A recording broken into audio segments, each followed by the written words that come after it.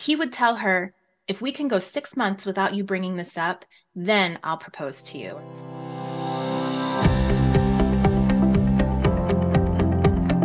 Welcome to From Betrayal to Breakthrough. I'm Dr. Debbie Silber, and today's guest is Dr. Zoe Shaw. Dr. Zoe is a licensed psychotherapist, author, motivational speaker, podcast host, life coach, and fitness fanatic. She's a mom to 5 and a wife. She's passionate about helping women who struggle in difficult relationships, especially those sometimes difficult relationships they have with themselves. After 15 years in traditional psychotherapy practice, Dr. Zoe jumped off the couch and now helps women using a different modality with a mix of virtual therapy, coaching services, and programs through a lens of psychology, faith, and a dash of feminism, designed specifically for women struggling in difficult relationships. So maybe you heard the saying, always a bridesmaid, never a bride, but have you heard the term forever fiancé? What is that? And how do you know if you are one?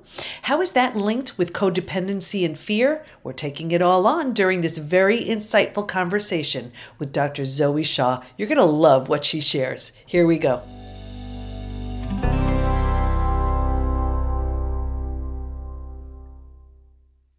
Okay, everybody, we're with Dr. Zoe Shaw today, and we are talking about, get ready, what it is to be a forever fiance, and we're going to be talking about codependency too. So if you are in either of those positions and situations, you're going to get a lot out of our conversation. So welcome, Dr. Zoe.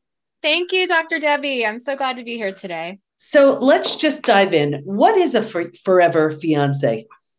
Yeah, I'm glad you asked that question. So my definition of forever fiance is a woman who has had a relationship with a guy, they get engaged, and a year later, there's still no date. It's just blurry. She's not really sure what's going on. Things just continue to get put off a year or two later.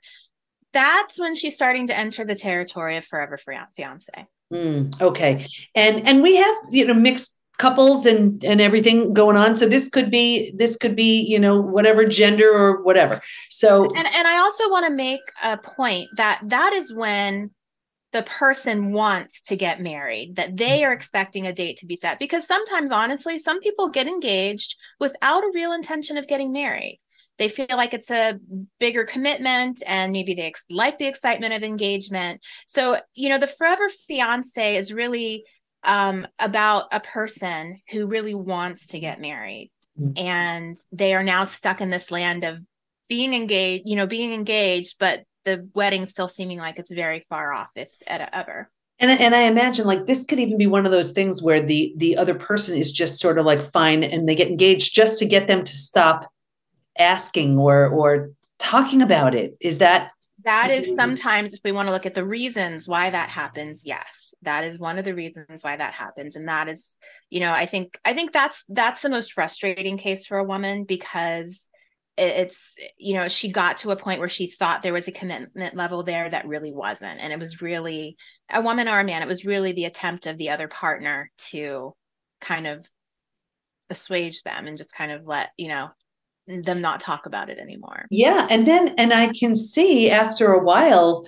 you're sort of in this weird limbo place. I just got this visual of, this is going to show you how old I am, but like being on hold, right. Right. Yes. You're just like on the phone and you're just on hold. And it's like, wait a second, what am I supposed to do now? I'm stuck. That's exactly what it feels like, because there's the hope and there's the idea that this was supposed to happen. Mm-hmm. And so you can't move forward in another area of your life because you've now committed that you're going to marry this person. And yet now this person is dragging their feet, and now, it's not happening. And that's just one of the worst places to be. And many people feel very stuck in that space. Yeah. And at what point does it turn into, the difference between, well, it just takes a lot of time to plan, and, maybe we have to save up money for the wedding or, our future, to, nothing's happening here. Is there a time? Well, you'll know you're in that time period when, like I said, the year has gone by No date is being set because the other person is not willing to set a date. And so if you sit down with your partner and you talk about, okay, maybe finances, okay, maybe, family stuff, or maybe this, if you can identify what it is and you can set a plan for it moving forward with a date, then you're in a better space. If you cannot get a date out of a person, then unfortunately you have probably entered into that land of forever fiance. And it feels horrible, but the best thing you can do is acknowledge what's going on. Yeah. So the acknowledgement is key. And I get it. You know what you said, if it's those other factors, let's say money, then it's like, okay, well, how do we make this work? Like, for example, I rented my wedding gown, which I thought was the most brilliant idea. Yes. Because I figured, well, who knows if I'll have girls one day or if they'll even want it and whatever. And, so it was definitely a financial thing, but, ways to work around it. But it's more like when the date isn't being set. So tell us, because I know my amazing audience, they're like, well, what do we do about this now? Very good question. Well, I think the first thing is to figure out what's going on. So what is the reason why we've gotten here? Is it that, number one, the other person has changed their mind and aren't really willing to acknowledge it? Is it that maybe the other person never intended to marry you to begin with, but kind of wanted to shut you up, but wants to remain in the relationship? Is it a family issue? Is it, like you said, a financial issue? So the first thing you need to do is identify what's going on. And part of the way that you can do that is by asking the questions. And the problem is that and this is where we get into the codependency part, when people get into a relationship and they start to feel insecure, right? Then they start to have these desperation kind of this energy, and they start to approach it from a place like that. And so when you do that, then what I hear from people is, well, I'm scared to say this because they'll get mad, because they'll get defensive, because then they'll say, well, this is why we aren't married, because you keep doing this. And so the first thing you have to do is recognize the energy with which you're approaching the relationship. And that is from a place of value. So I value myself, and I also value this relationship, but I am not going to sacrifice my whole self for the relationship. And I just want to stop you there, because I can imagine so many people saying, well, they're just nervous. They're just whatever. I'll try to help them. I'll try to heal them, fix them. Well, I always say that your relationship should not be your charity cases. And I think it's important to have charity cases, and we should have that in our life, but our romantic relationship should not be that. And I'll tell you a little story just to kind of illustrate this. This happened in my life. My husband and I got engaged. We set a date for a year later after our engagement. We were a week away from our wedding. Now, this was probably just cold feet, but he actually tried to back out. He thought, I'm not ready. I don't think I can do all the things. Now, of course, inside, was I freaking out? Of course. We had everything planned. People were flying in from all over the world. But what I said to him was, I understand. You don't have to marry me. I will not wait for you, though. So that's a choice you're making. We're not going to end this and then me wait until this some abstract time that you're going to be ready. So your choice. I put it right back in his hands. We were married a week later. But I also know that if I had said, okay, let's just wait, let's cancel it, and I could have been a forever fiance. My husband probably would have been fine to stay together with me because he didn't want to lose me. Right. He just wasn't sure about the commitment aspect. You know what, Dr. Zoe, I just have to bring this up because I see this so often in the betrayal community right here. The difference between, like, let's say there's a betrayal and I see the same thing happening, very similar in that here's the betrayal. And that's the time where it's like something drastic has to change. Right. But so often I see that the other person is afraid to make a bold move. Yes. And so they just tolerate. They try to turn the other cheek. They try to put it behind them.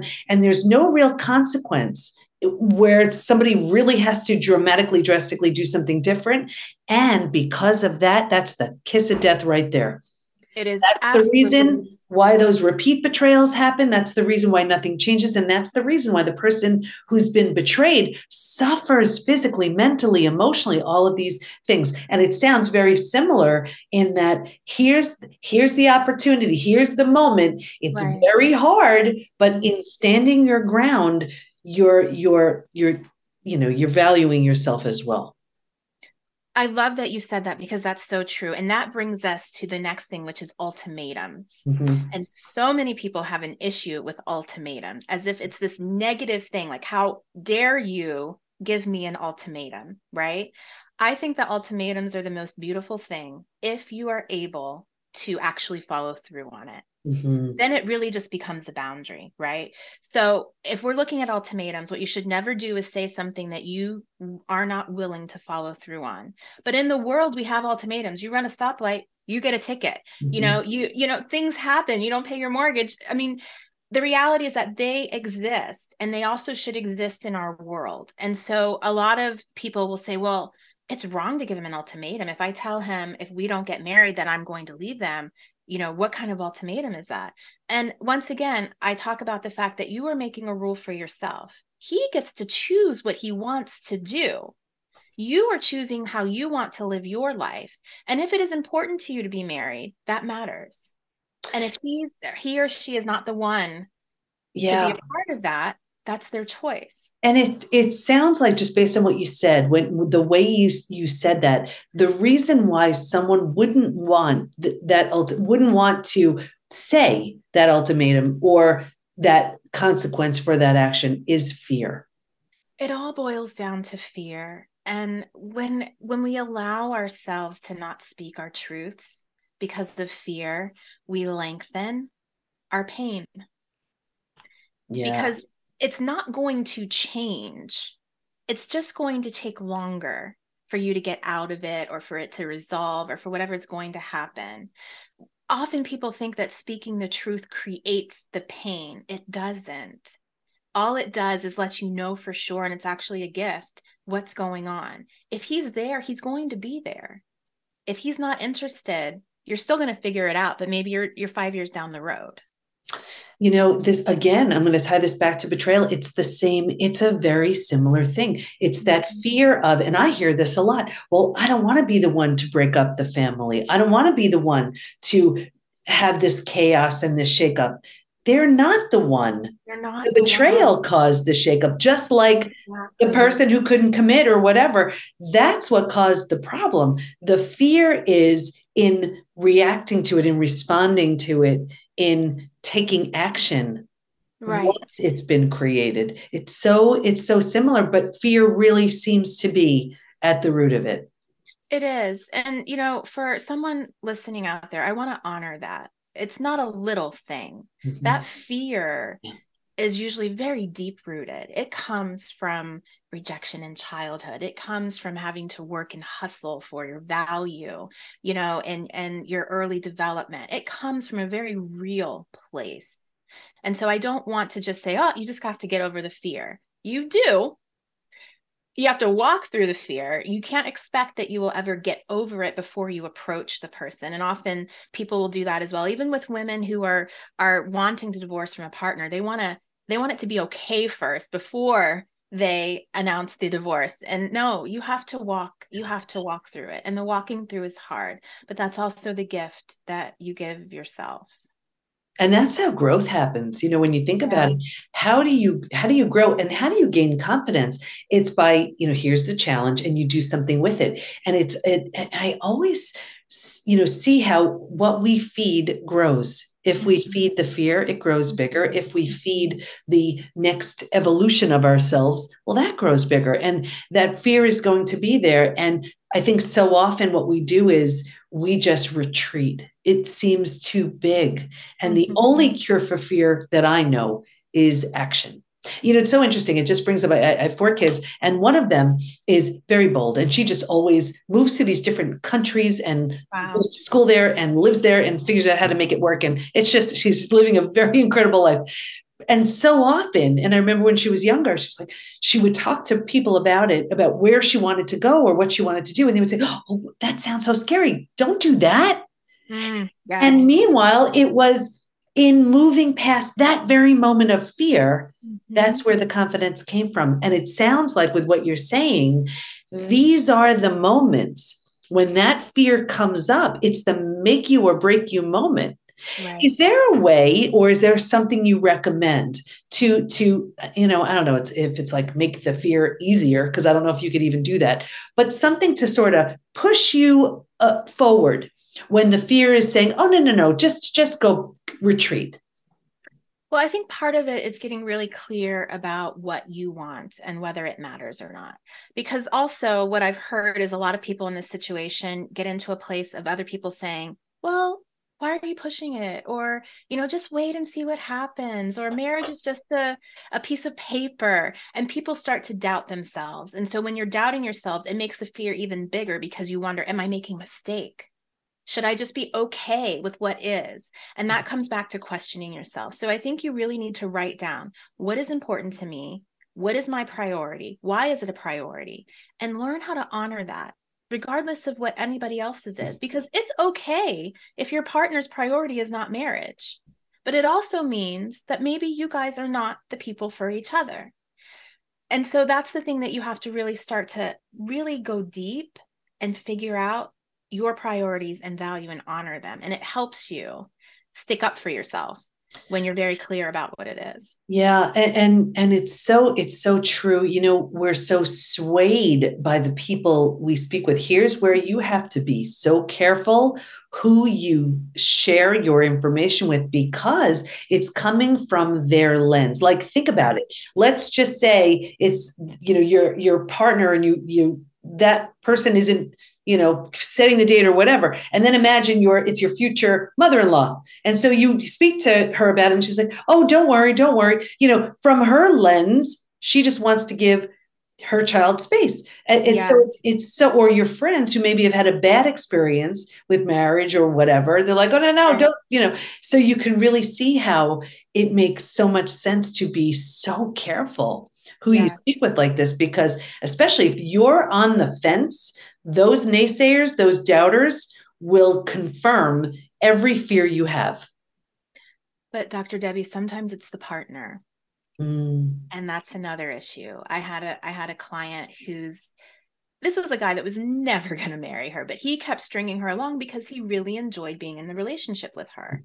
And he would tell her, if we can go 6 months without you bringing this up, then I'll propose to you, or then we'll set a date, I think is what it was, because he had already proposed.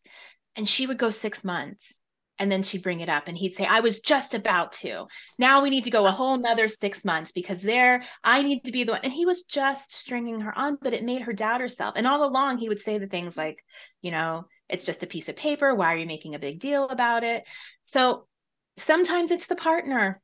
And so sometimes you have to really shore yourself up and question as well, what's going on in this relationship? Is it healthy for me? Or am I entering into something that's probably not healthy? Yeah. So how did you work with this person, and how did you get them to see that? Well, she eventually got out of the relationship and she is now in a healthy dating relationship, but she had a lot of fear because she was 33 or something, and her biological clock was ticking and all of those things, and it was really a lot of talking about her priorities. We looked at red flags. We Mm. looked at what her priorities were in a relationship. We looked at his history. One thing I always tell people is that when people tell you who they are, you've got to believe them. We know that's a quote, but it's really true. And often what we do is we impose our own wants and desires on someone. So if they say something like, I don't think marriage is important, what you hear is, I just have to convince him, Yeah. right? Or if I'm good enough, or he just hasn't met the right person and I'm the right person. And we have to be careful. And so we would actually look at the things that he said and try to take them, out of the context of her lens of really wanting this, and say, these are his words. You need to believe them. And, this reminds me of, I remember years ago working with someone who she was married and she desperately wanted children and he didn't. Now, he was honest from the beginning that he did not want Yeah, kids. And she was convinced she would change him.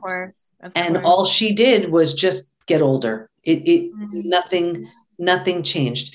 And then, you've invested years into this relationship and like nothing is happening. So let's go back to codependency now, because I see that so often in relationships. Take us into a relationship where there's a lot of codependency there, whether on one side, both sides, and what can someone do to recognize it, do something about it?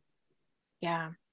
So, one of the hallmarks of codependency is this idea of if he or she, my partner, is upset, sad, angry, we are. It's this inability to separate your own emotions from the others, which also then creates an inability to separate your own desires, wants, your own kind of just independence from the other person. And that plays out in your life. And so let me go back because I want to talk about something that people can do or are possibly doing if they are in this forever fiance kind of situation that is hurting them. Mhm. And this does kind of go into the codependence. So when you are in a forever fiance situation, what often happens is you become the spouse. You act like a spouse when you're not. So people will buy houses together with this idea that, okay, if we buy a house, then he'll commit or she'll commit, right? People will have children together with the idea that that will make the person commit. People will create businesses together. People will, become the wifey or the husband kind of person. And actually what that does is reduces the partner's desire or motivation to marry you because you are already doing all the things. And that is really hard for people to pull themselves out of that when they've gotten themselves into that very codependent type situation. I won't call that interdependence. It's interdependence when you have a reciprocal commitment. But when you don't, it's you trying to bend over backwards and create a pretzel to be what that person wants you to be so that hopefully they will accept you in the way that you want. Well, you So can really see that. You can really see where here's this person's like, well, they'll be more comfortable if we do this, and we'll be that much closer. And you can really see how that can completely backfire because it's if the intention and the desire is to get married, it's completely reduced the incentive. What's the incentive at absolutely. that point? Wow. Yes, yes. And I forgot, I actually worked with that one woman. She moved out of the home because they were living together and they were working on buying a house together. Mhm. And, we talked about the fact that she cannot put herself in that situation unless he's ready to really commit. And so she moved out and they started living separately. And ultimately, she ended the relationship and it needed to happen. And he finally admitted that he was never going to marry her, but Wow. that came later. So she saved herself from that. But yeah, so the actionable steps that you can take are to begin to look at, am I acting like a spouse to this person already? And if so, I need to stop those behaviors that are spouse like because I'm not a spouse. And Mm. it's okay to have that communication too. I realize that this is what I'm doing, but we are not actually married. And so, unless or until that happens, I'm going to stop doing that. And it's perfectly okay to have that conversation. Yeah. So much of this, and I'm hearing what you're saying, it has so much to do with these conversations and getting clear. Yeah. And although the conversations are uncomfortable, nobody wants to Scary. have them and Right. scary and life altering, possibly. Isn't it better just to know what you're working with? I think we think, well, time will just take care of it. Or if I ignore it, it'll just go away. And if you notice, it follows you around like a shadow and it doesn't. So we're almost better off just having these difficult conversations in the best way we can. It can be clumsy, it can be awkward, but at least we know what we're working with. So take us to now someone who they've had this difficult conversation and they're healing from it, but they're like, I don't want to go through that again. Is there some sort of preventative thing they can do, or what do they do so that they're different going forward? And future relationships. Yeah. Yeah.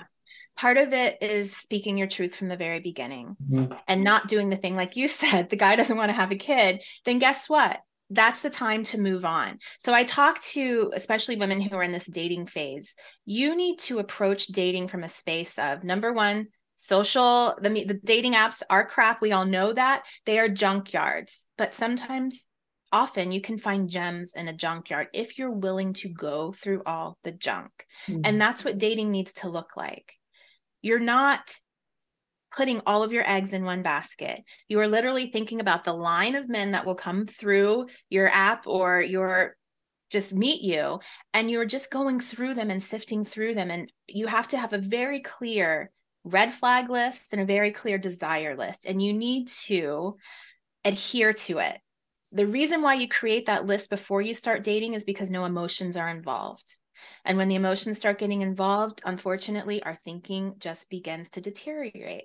And so we have to commit to ourselves and love ourselves enough to create these lists, adhere to them as soon as you can, because the longer you stay, the more emotion gets attached. And that's when it gets harder. If you leave earlier, it's easier.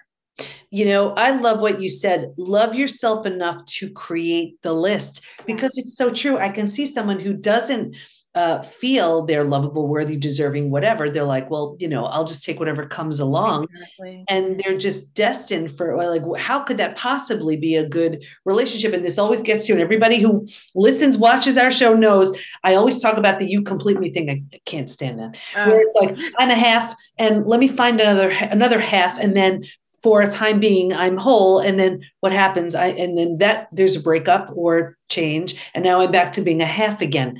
The more whole you are, then you can't help but attract another whole, and together you're a power couple. So I love that. Love yourself enough to create the list in the first place. And then without the emotions, that's when it's easier just to find someone. If they're not a fit, you don't find them, and that works out too. Any other tips with that? Well, I also like people to write down what their role is. What is your role when you're dating someone? What is your role when you are a girlfriend or boyfriend? What is your role when you are engaged? And what is your role as a spouse? All 4 of those roles should look different. And sure, you need to figure out what that is. But if those roles do not look different, then that's part of the problem. Yeah. Okay. So definite roles for each. And this doesn't mean, I'm assuming this doesn't mean, well, yeah, I look good. I'm doing all these things. And then I'm a fiance. I don't have to try as hard. And then a spouse, I don't have to try at all. That's not, I'm imagining, Dr. Zoe, that's not what you're saying. No, not at all. No, it's really understanding what is my place. And because when we talk about the halves, I love how you talked about that. If you come into this relationship feeling as if you're half and this person completes you, the entire relationship is you needing to make sure that you don't lose that half. And then there isn't a healthy interdependence that even exists. Because remember, it's not just about getting the guy. It's not just about getting married. It's having healthy relationships for a lifetime. And so, yes, you have to be whole as much as you can and as healthy as you can, and working on that journey to come to the marriage in a healthy way. Right. Oh, that makes so much sense. And the healthier we are going into it, in knowing who we are and knowing the value we bring, just the better quality person we attract anyway. What do you want to make sure everyone knows as we start to wrap up? That past the fear is really good health, is just health. And it is scary to say the hard things. And the other thing is that 90% of the things that people worry about in these conversations never happen. It's never as bad as you think it is. A lot of the fear doesn't necessarily have to do with this relationship. A lot of it is rooted in your own childhood issues. And so I know the fear is there, but recognize that most of the things you fear won't happen. And past that fear is the really good stuff. I love that. And when you really take a look at it and you think about fear, if everybody listening, everybody watching, just imagine, take a look at how fear has stopped you Right. in so many ways. What has it stopped you from doing, from being, from having, from how has it stopped you from showing up, from ending something, from starting something, from pursuing an interest of some kind? Fear is like at the root of so many of the Absolutely. reasons why we do something or we don't do something. And it can really truly hold us back. And if we manage it, propel us forward. Where do we go to learn more about you and the great work you do? You can find me on Instagram at Dr. Zoe Shaw. Join my newsletter. You can go to my website, also drzoeshaw.com, and get some encouragement and tips for difficult relationships. That sounds great. Dr. Zoe, this was so helpful. And I'm sure so many people are taking a look at if they're in, a codependent type of relationship, or if they are that forever fiance. Hopefully you gave him a gentle little nudge. I was going to say kick, but we don't want that. A gentle little nudge just to let them know, all right, you know what? It's time to do something a little bit differently. So thank you for your wisdom and your insight. We appreciate you. Oh, thank you for having me.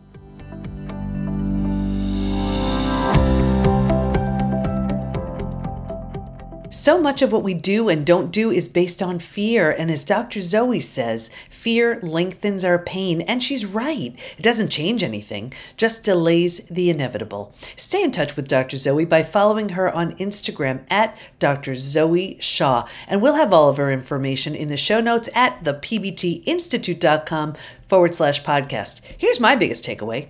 1, the first step to change anything is by acknowledging if you're a forever fiancé is the reason family, financial, or is your fiancé not really interested in getting married. 2, recognize the energy of both of you and come from a place of value. As Dr. Zoe says, your relationship shouldn't be a charity case. 3, give an ultimatum and follow through. An ultimatum isn't necessarily a bad thing. It's for both of you. 4, find out what's important to you. What are your priorities?